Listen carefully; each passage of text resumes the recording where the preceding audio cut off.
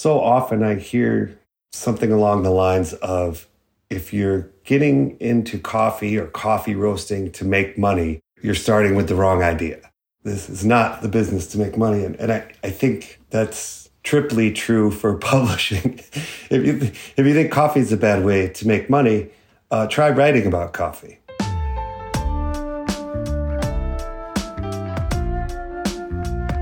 We get the question, like, when everyone's moving to digital, why are you still doing print? And my answer is always essentially repeating the same question, saying, because everyone is doing digital, we stand out with high quality print.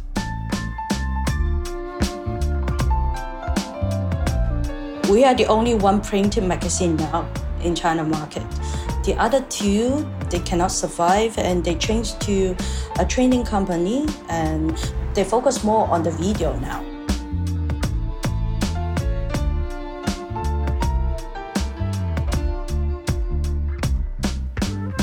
Welcome back to the Fifth Wave podcast. I'm Jeffrey Young, Editor-in-Chief of coffee business magazine Fifth Wave. Specialty coffee is an industry that is still quite young, but despite that, we've been blessed to be served by a highly passionate set of coffee journalists and specialist media businesses. And these have played a crucial role in developing our industry, from reporting breaking industry news, elevating our industry via education, and tackling deep industry issues that require solutions. These passionate individuals and talented companies have helped steer our industry's present success. But despite all the great work and continued efforts, making a viable business in the media industry is not easy, and especially not in the specialty coffee industry. And recently, some have unfortunately had to stop the printing presses or even migrate to digital-only solutions. The pandemic was the final nail in the coffin for some, but just the latest in a long list of existential challenges that coffee media businesses have faced over the last 2 decades. So why is this the case? And how is the specialty coffee media industry navigating into the future? We are lucky enough here to be speaking with some really great people on the topic, including Michael Malkin of Standart, Nicole Wu of Coffee T&I, and we start with Nick Brown, founder and editor of Daily Coffee News, the digital side of Roast Magazine, one of specialty coffee's long-standing print magazines, serving North America roasting and green buying professionals. Welcome to Fifth Wave, Nick. Thank you. Very happy to be here. Well, today's topic is about media in coffee. I wonder if you'd tell us about Roast and Daily Coffee News. Roast Magazine was created in 2003, founded by Connie Blumhardt in Portland, Oregon. And at the time, and now, it was the only technical magazine dedicated to the art, science, and business of coffee roasting and related fields like green coffee. And then Daily Coffee News came out as a kind of complementary piece approximately 10 years later in 2012. Yeah. And that is an online news site covering the specialty coffee industry, whereas Roast, of course, is a traditional print magazine. I should mention that Roast is also published in Korean. Our Korean partners came to Roast in 2011, and they wanted to start a coffee magazine. And rather than trying to reinvent the wheel, came up with a licensing arrangement. Yeah. So they translate and distribute the magazine in Korean. And oddly enough, their model is more geared towards newsstands, which is different than Roast's magazine model, which is subscriptions. Mm-hmm.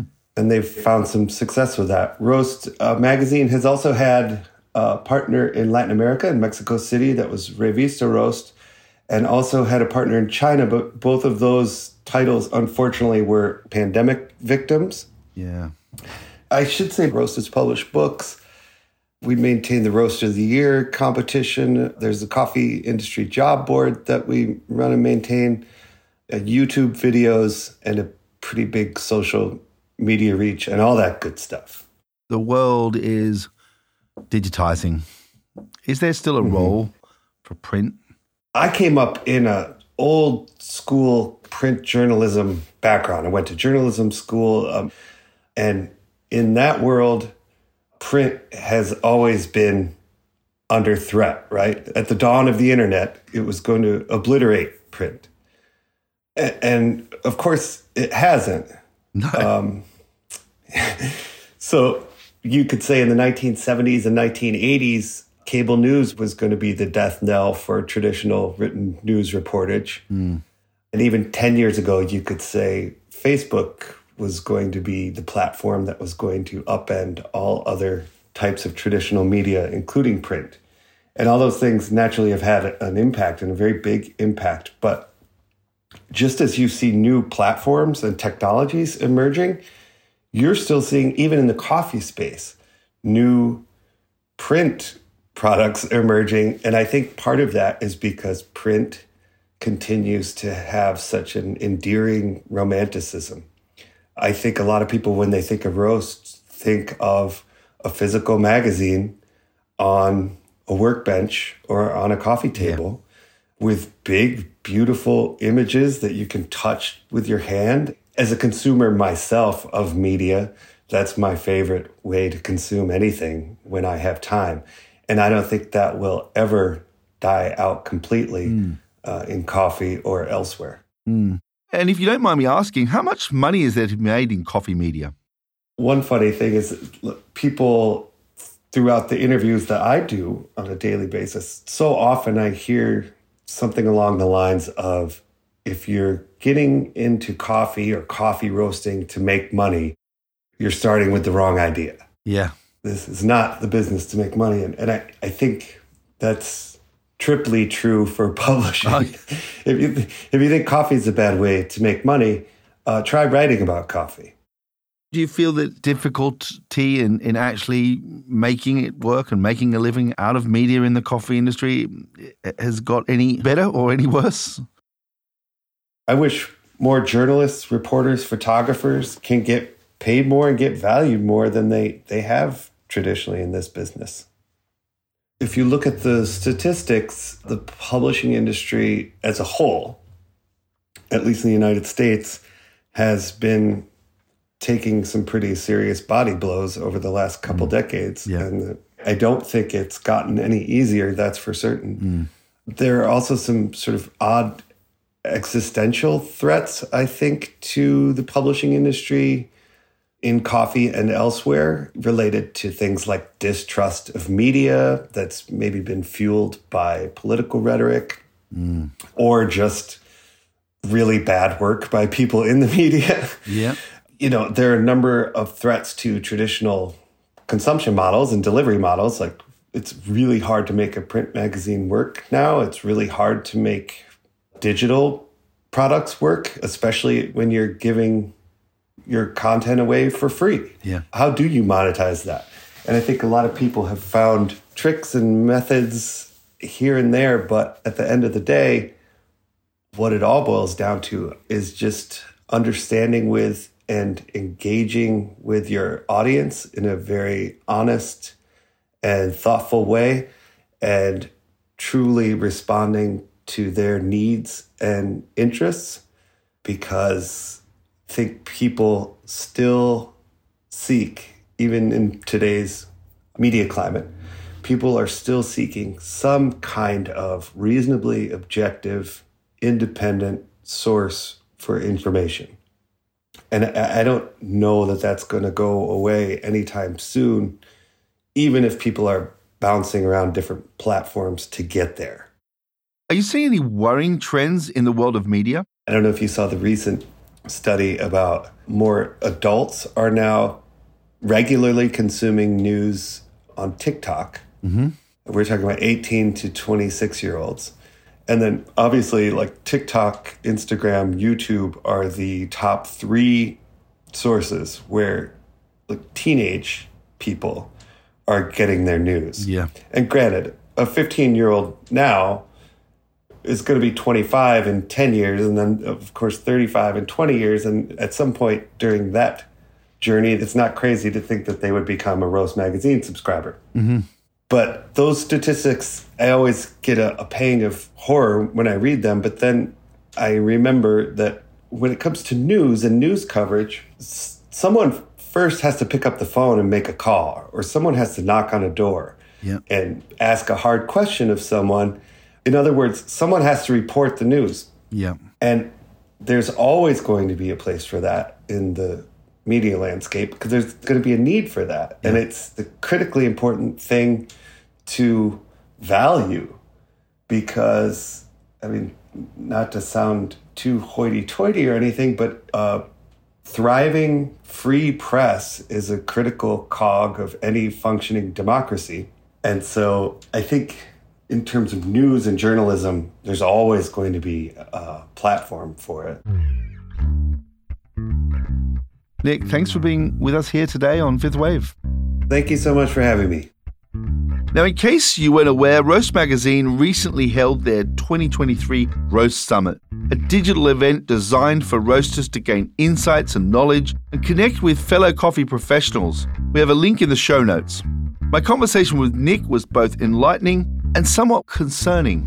While news journalism in coffee is definitely not attractive financially, but nevertheless, Daily Coffee News and Roast Magazine are proving that these aren't barriers for them to continue providing trustworthy journalism. Now let's dive deeper into the print media space by speaking with Michael Malkin, founder of Standart, a magazine for specialty coffee drinkers who adore long-form print. Welcome, Michael. Thanks, Jeff. I'm happy to be here. Great. Well, you've got a fabulous magazine, and today's topic is coffee and media. I think one thing that really kind of comes to my mind, it's a beautiful magazine and it's very boutique. Do you see yourself in the world of media, or how do you position and even describe what you do? I think we're somewhere at the intersection between coffee, culture, media, magazine, publishing industry. It's just coffee and reading is just two of my favorite activities in my life. And it just goes so well together. And I'm really happy I can do that for the living. Great. I wonder if you could give us a bit of background on yourself. Yeah, I guess I was slacking high school a lot when I was a kid. And I like to spend times in cafes, and I really like the atmosphere inside of coffee shops. And I always wanted to be a part of that culture, be a part of that world, but I couldn't really find the right way how to go about it. I started doing coffee festivals back in Vienna, in Bratislava, and Prague a few years back. But at the end of the event, I didn't have any physical results of my work. I had pictures, I had reviews, I had great memories, but I always wanted to do something physical. But I was really into reading books and magazines, and especially good quality magazines like New Yorker or Monocle. And I missed this kind of a publication in the coffee world. So I thought, well, let's see if we can do one issue and that there will be some people out there that'll like it. So where is it today? So we are a subscription-first magazine. We have 2 language versions, English and Japanese. Wow, okay. And nice. Combined, we have almost 10,000 paid subscribers. We are still a tiny company, 10 people, fully remote. Is the printed format fundamental to your product? Do you see crossing over into digital in any way? It is very much fundamental. We would have a hard time to translate the stories, the ideas that we'd like to translate through a different medium than print. Do you feel that in your own business that there is a need to go digital at some point? For us, online and digital is super important for building the audience, for marketing, for even hosting events. We recently launched a digital community for the readers of Standard that we called surprisingly Standard Community, with some additional content, with the opportunity for our readers to connect with one another. I'd like to call us channel agnostic. Like, what is really online, offline these days? It's all interconnected.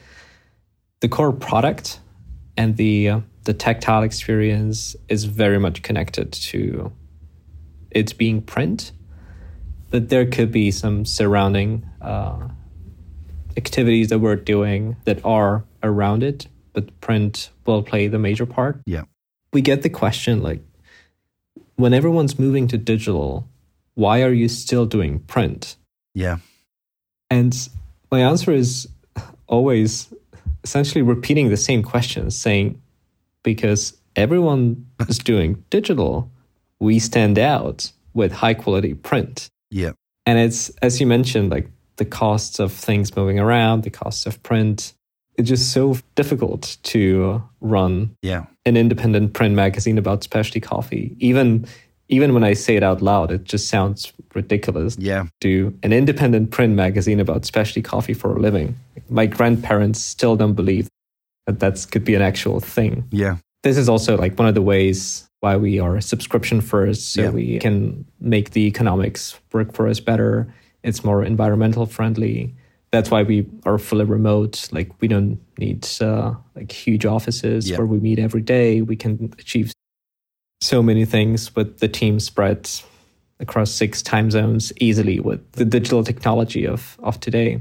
And curiously, Japan being such an important audience base for you, is that the nature of the sort of the Japanese coffee consumer, the also very curated, very visual, very particular about detail? Is that the reason why Japan is the second language for this magazine? When we began publishing Standard back in 2015, we were considering different language versions, and Japan seemed as a great opportunity for testing the editorial vision of Standard and also to learn new things. Because it's a very peculiar audience, because the love for coffee is very strong, just as the love for art and craft. So for us, the combination of being a print magazine printed on high quality paper with great artwork and with content that's written by like contributors from all over the world outside of Japan. So it has this like international flair to it, but it's written in Japanese, so it's accessible to everyone in Japan.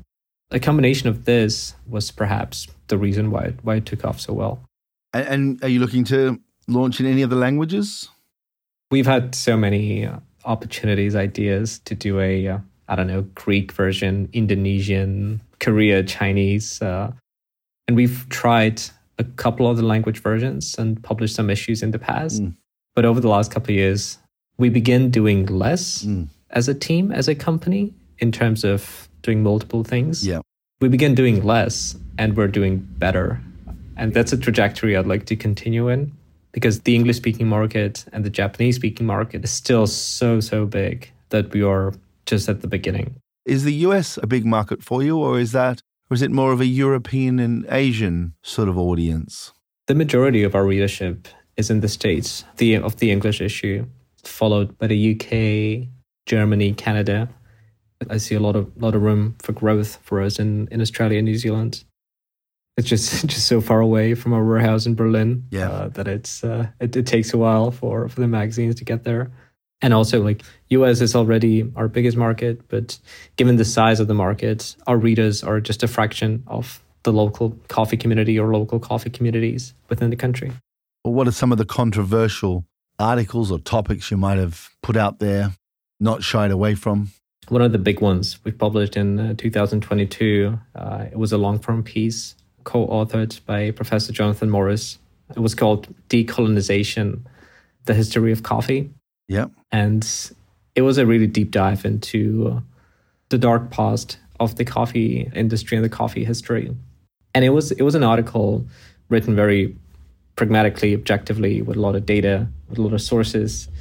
And it was recently recognized as the best coffee writing award by Sprudge. To me, it was and to our team, it was a great accolade. Thanks so much for joining us here on Fifth Wave. Thank you, Jeff, for the invitation. I'm happy to be here. Michael's success with Standard is a testament to the fact that the specialty coffee industry is large enough to sustain a remarkable variety of audiences. Indeed, it's clear that there is no global media monolith in coffee. It's a space with many small players, all of whom serve very specific geographic, linguistic, and content needs. For example, here at Fifth Wave, we serve you, an English-speaking listener who enjoys podcasts and you're interested in business and global entrepreneurship. Given its enormous scale and potential, another fascinating market to consider is specialty coffee in China.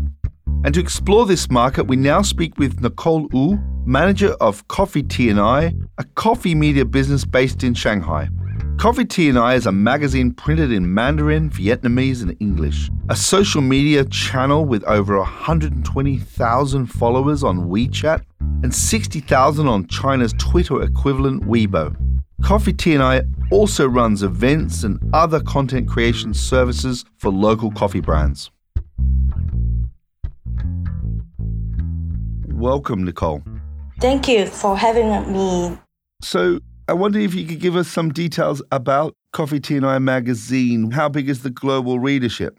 Unfortunately, since 2018, the printed magazine business going worse because of the social media. People have more channel to get the information from internet, and our readerships goes fewer.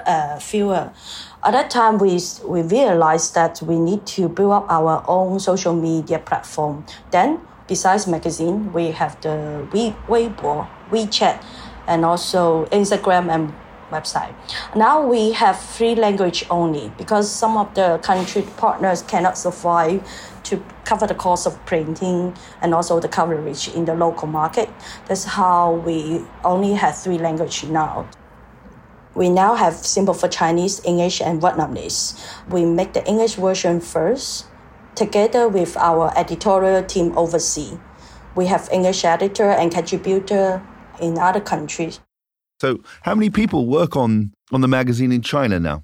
We are now in Shanghai office. We have 12 staff. We have online social media team and also have the magazine editorial team.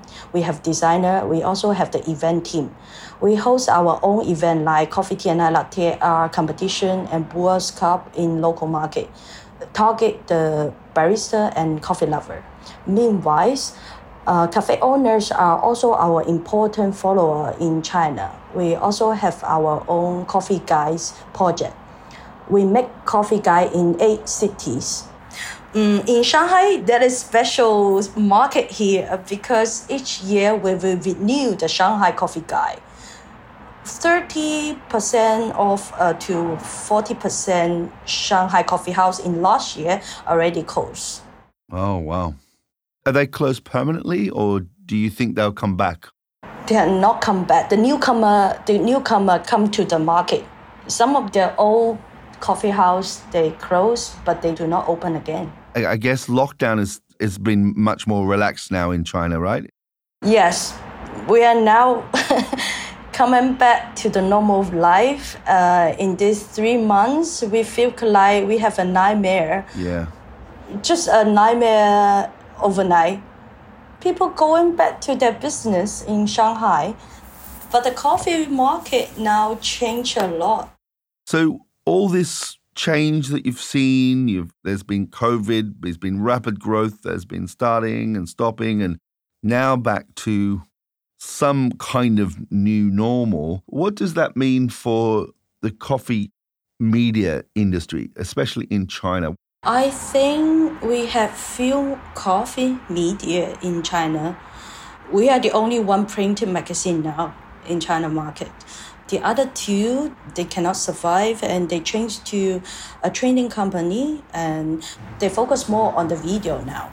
I think we also have our own stand in this market because we are in this coffee industry. We get connected all the coffee professional and connected also with the barista, cafe owner, the professional judging, and also with the customer side. That's why we need to have the event. Tell me about what your events, where are they held and how many people come? The competition is quite interesting in China market, I should say, from the latte art side. We have our China latte art competition, but we also have the local small regional latte art competition. One of them is our from Coffee T&I. The other is PCA latte art competition. There is some 2 or 3 small coffee latte art competition. Why this latte art competition is popular in past 4 years because latte is the star product in the coffee house. Wow. People consume more lattes in coffee menu in coffee house. People would like to see more latte art, and the barista, why they join this career, they start from latte art. And so your business is really one of the main media businesses in coffee. Are there any other bigger competitors at all playing in the Chinese media market? Now, I should say the social media platform is the biggest player in this market. We have Chinese version TikTok. This platform, everybody can be their own media. That is biggest challenge for us because the normal coffee consumption, the belief, what they see in the social media now, even the newcomer, they will see they are the Q grader, they learn the latte art course or the SCA course, they become an expert and show the knowledge on their social media. People will contact them by social media and learn some course from them. What we see, that is the new market. So I understand you offer a content creation service for coffee companies. Tell us more about that. Most of our clients have their own WeChat platform. Every company can have their own account. They share the news every day or every week. Some of the clients or some of the sponsors do not have the professional writer. We can offer our service to running their social media as well. That's how we survived in last year. That's been absolutely fantastic. Nicole, thanks for joining us here today on Fifth Wave. Oh, thank you. Nicole's interview is proof that sustaining a traditional print media business in Asia's coffee industry is truly difficult. During COVID, Coffee Tea and I had to shutter a number of their print languages while also broadening their services to include events and a content creation service. Even in the age of AI and Chat GPT, I believe that good journalism is an essential pillar for the coffee industry, and we need to support coffee media to keep our industry thriving. And that's all for this week's Fifth Wave podcast. Please subscribe to the Fifth Wave wherever you get your podcasts, and if you've enjoyed this show, please recommend us to a friend or colleague. If you want to stay informed, visit worldcoffeeportal.com to get access to all the latest global coffee news, including the weekly Coffee Dose, our newsletter, collecting all the big coffee news stories of the week. Link in the show notes. This episode was produced in the one and only Serendipity Studios in glorious Camden, North London. It was produced by myself, Jeffrey Young, Hannah Heath, James Harper of Filter Productions, and sound engineering by Chris Bristow. And this week's song, in collaboration with the Coffee Music Project, is Wolf Cry by Katie Ferreira. And until next time, stay safe, stay passionate, and stay caffeinated.